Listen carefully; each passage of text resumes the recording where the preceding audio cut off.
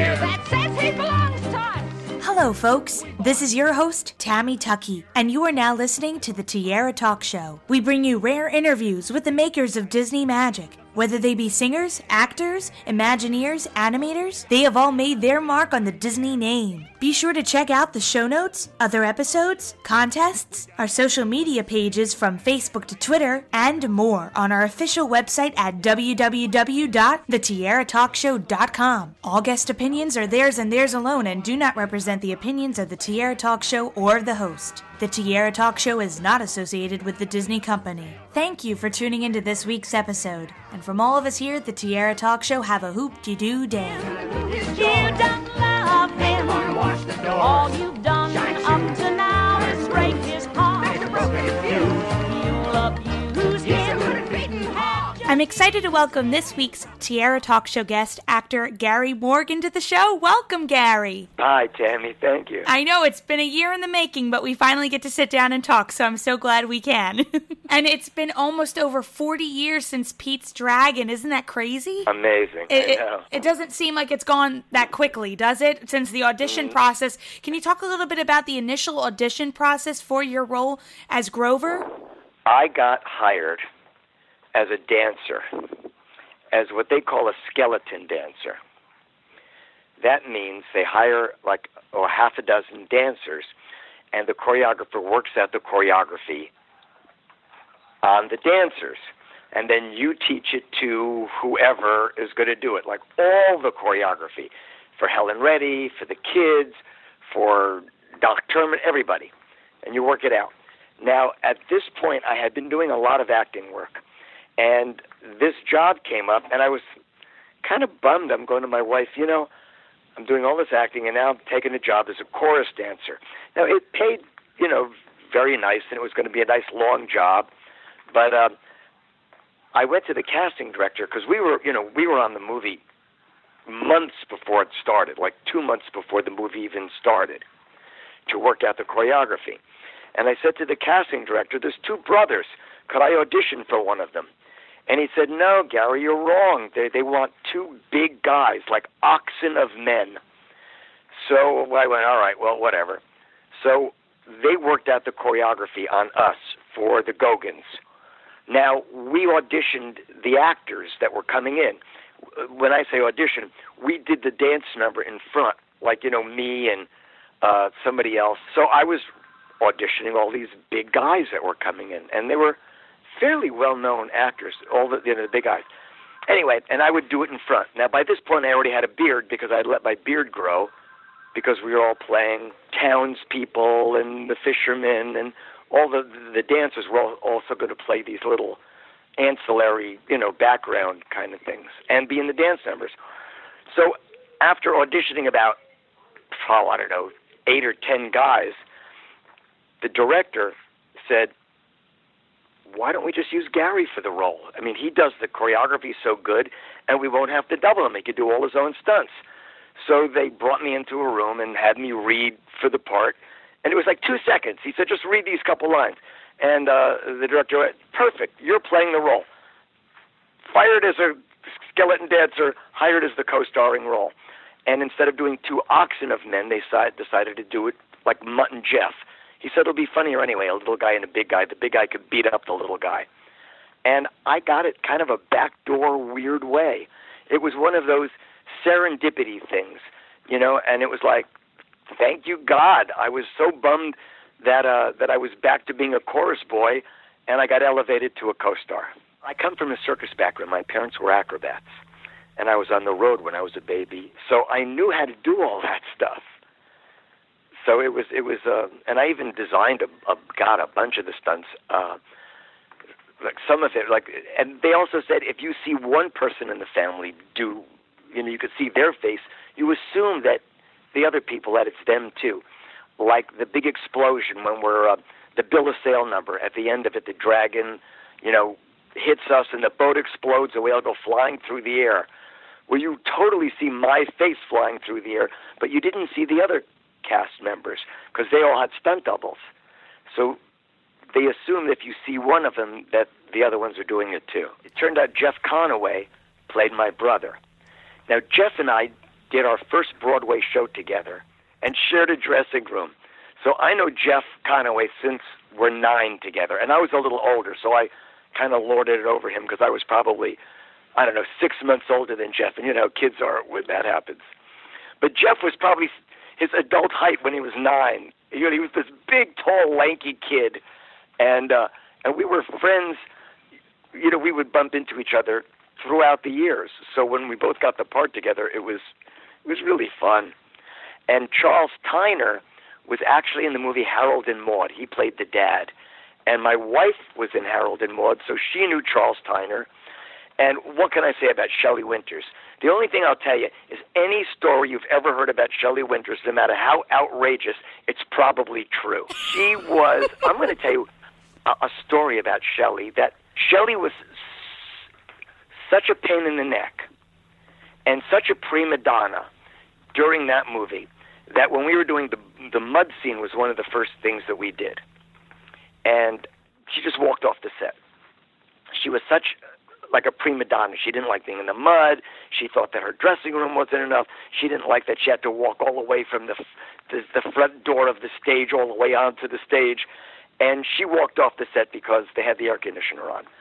In 2 minutes, all the brass was there, the head of the studio, the big producers, everything. And they're saying things like Martha Raye, Kay Ballard. They fired Shelley Winters.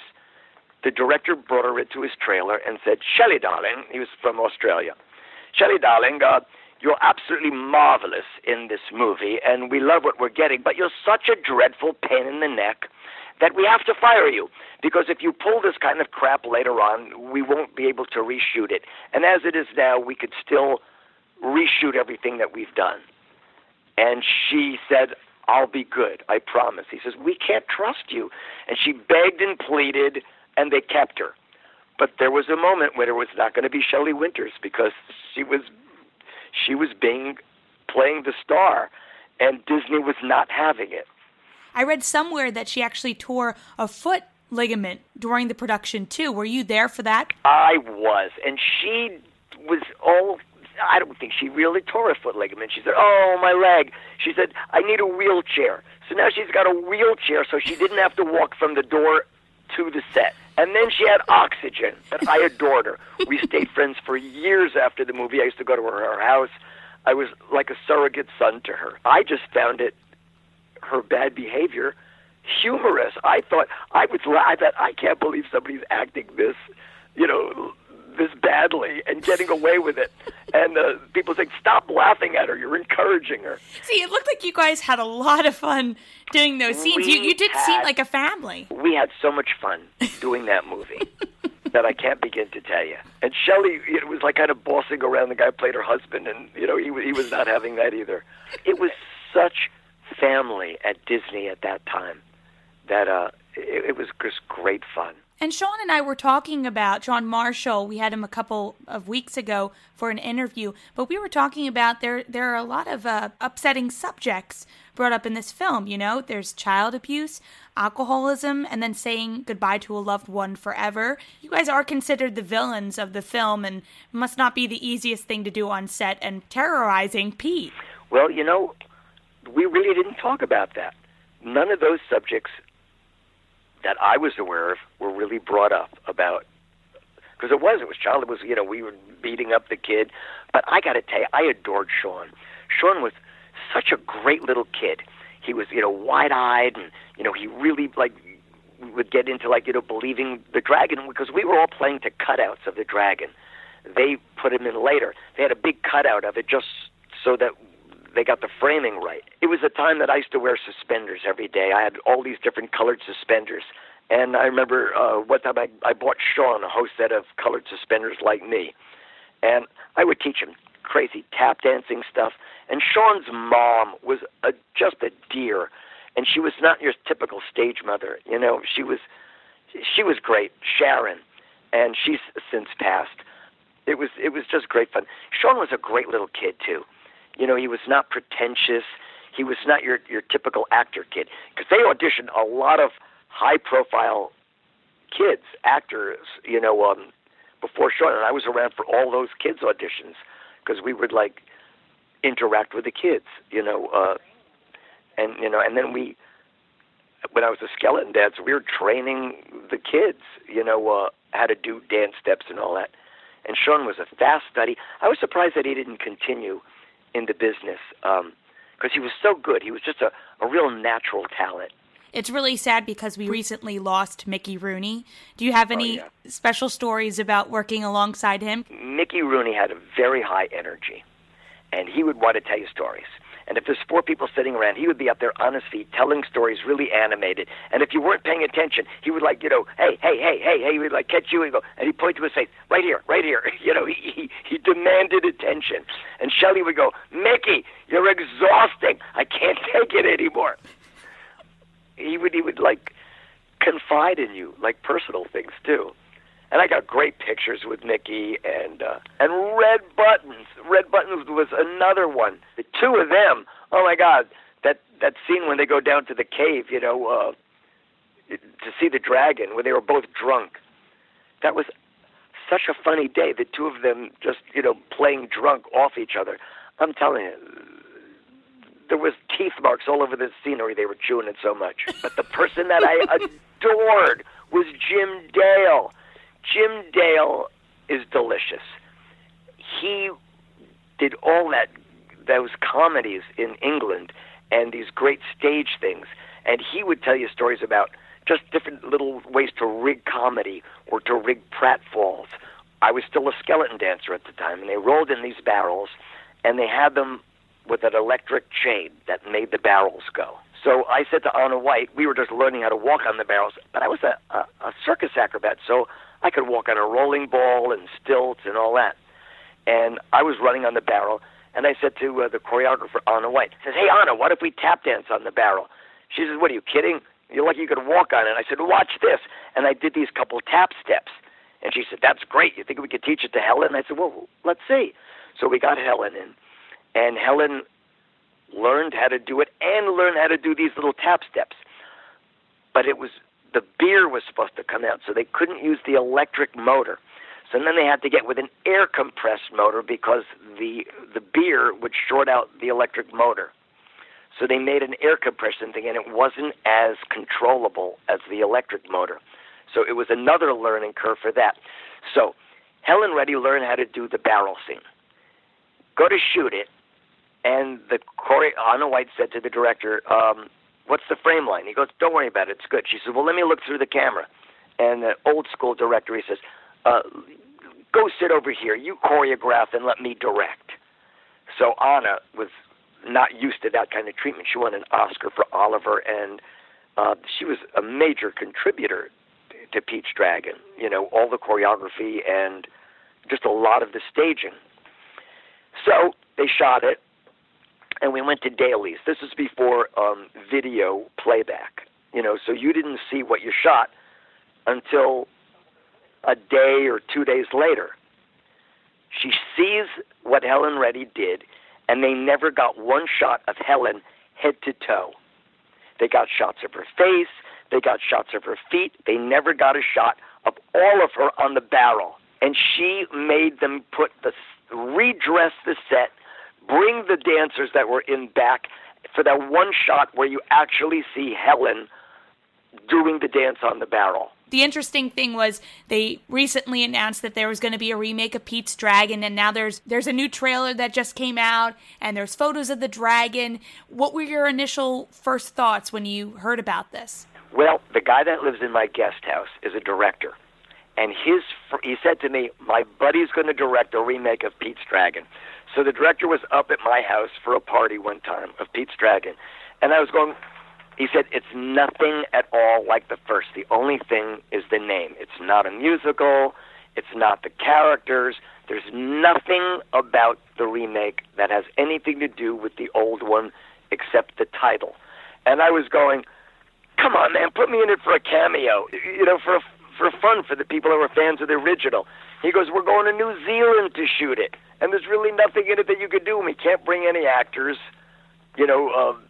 to New Zealand to do it. I'm excited to see if this will also bring a lot of people back to the original. And Pete is now back in the Main Street Electrical Parade at Disney World. I gotta say, that movie was probably the highlight of my entire career. I was on it for 6 months, and just going to work every day, I just couldn't wait to go to work. It was so much fun. And the makeup artist was one of the original Mouseketeers, Tommy. And I'd walk in and I'd go to him, "Come on, man, say it." He said, "I'm not saying it." I said, "I'm not sitting in the makeup chair until you say it." And he would turn over his shoulder and go, "Tommy." What's that? You can't leave out Shelley Winters' bad behavior. Oh, I know. My daughter's going, "You can't leave out." I was telling her about Shelley's bad behavior. You talked about her knee, her ligament thing.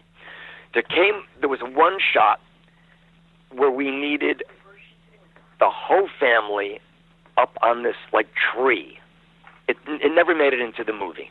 And we were supposed to be we were backlit, and it was a silhouette. And we all looked like vultures at the end of the Happiest Home in the Hill. "We'll bring you cake and gingerbread." So Shelley's sitting there in her wheelchair with her oxygen and everything. And she said to the director, "I can't do it. My knee. I can't do it. Shoot it on Monday." This was like a Friday. "Shoot it on Monday and I'll do it." He says, "Shelley, darling, you don't have to. We've got your photo double all dressed up." Now, she had a photo double that looked just like her. When you put the wig and the dress and the makeup and the fake tooth, there's no way that you could tell that it wasn't Shelley Winters, and it was backlit. You really didn't even see her face. So we're sitting up there on the tree, all the family, and Shelley's way up in this tree. It's like a big branch, backlit, and we're literally, the camera's rolling. And Shelley says to the choreographer's assistant, who was in back of the wheelchair, "No one's paying any attention to me." And she gets up off the wheelchair with her cane that she used in the movie, and she starts whacking her stunt double, going, "Get down, get down. You don't look anything like me. Get down. I'll do it. I'll do it." And the director's going, "Shelley, darling, you don't have to do it. You can't tell. It's fine. It's just, She's, no, I'll do it. It'll be okay." So they get her down, and the director, literally grabs her butt and was pushing her up the tree to help her get up there. So she gets up on the tree, and you have to have both legs, up, so you could, lean on your knees. You know what I'm saying? Sitting down, but both legs were up on, a little kind of a box. And she's only got one leg up. And he says, "Shelley, darling, you have to put the other leg up to match everybody else in the family." He goes, "I can't.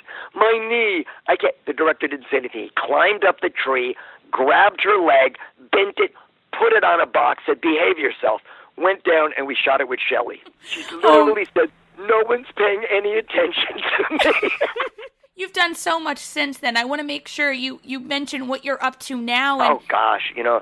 I worked in a lot of movies since then, but it wasn't long after, Pete's Dragon, I did a bunch of other movies, that I kind of segged into the stunt department. Then I did the movie Back to the Future 2.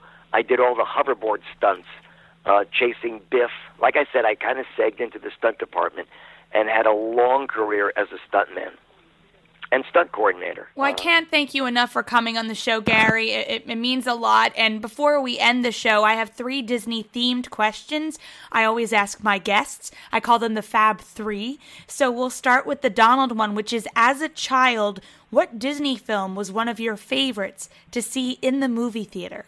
I gotta say, I had such a crush on Hayley Mills in Pollyanna. And now our goofy question, what Disney character do you think would be your best friend if you met them in person? And we have to exclude Elliot the Dragon here. Well, I do a great Donald Duck voice. And I actually auditioned because they just were recasting Donald. I was going to do Donald. And our Mickey question, if I asked you to name any Disney song at this very moment, what immediately comes to mind? When you wish upon a star, makes no difference who... that one. I cannot thank you enough for coming on the show, Gary. And here's to another 40 years of Pete's Dragon. I love the film, and thank you for always entertaining me all these years, and the listeners as well. Thank you so much, Tammy. In these hills, we're gonna swing 'em from a tree. In these hills, we're gonna sting 'em like a bee. In these hills, we're gonna spill 'em on his head. In these hills, we're gonna fill 'em full of lead. In these hills. more dessert.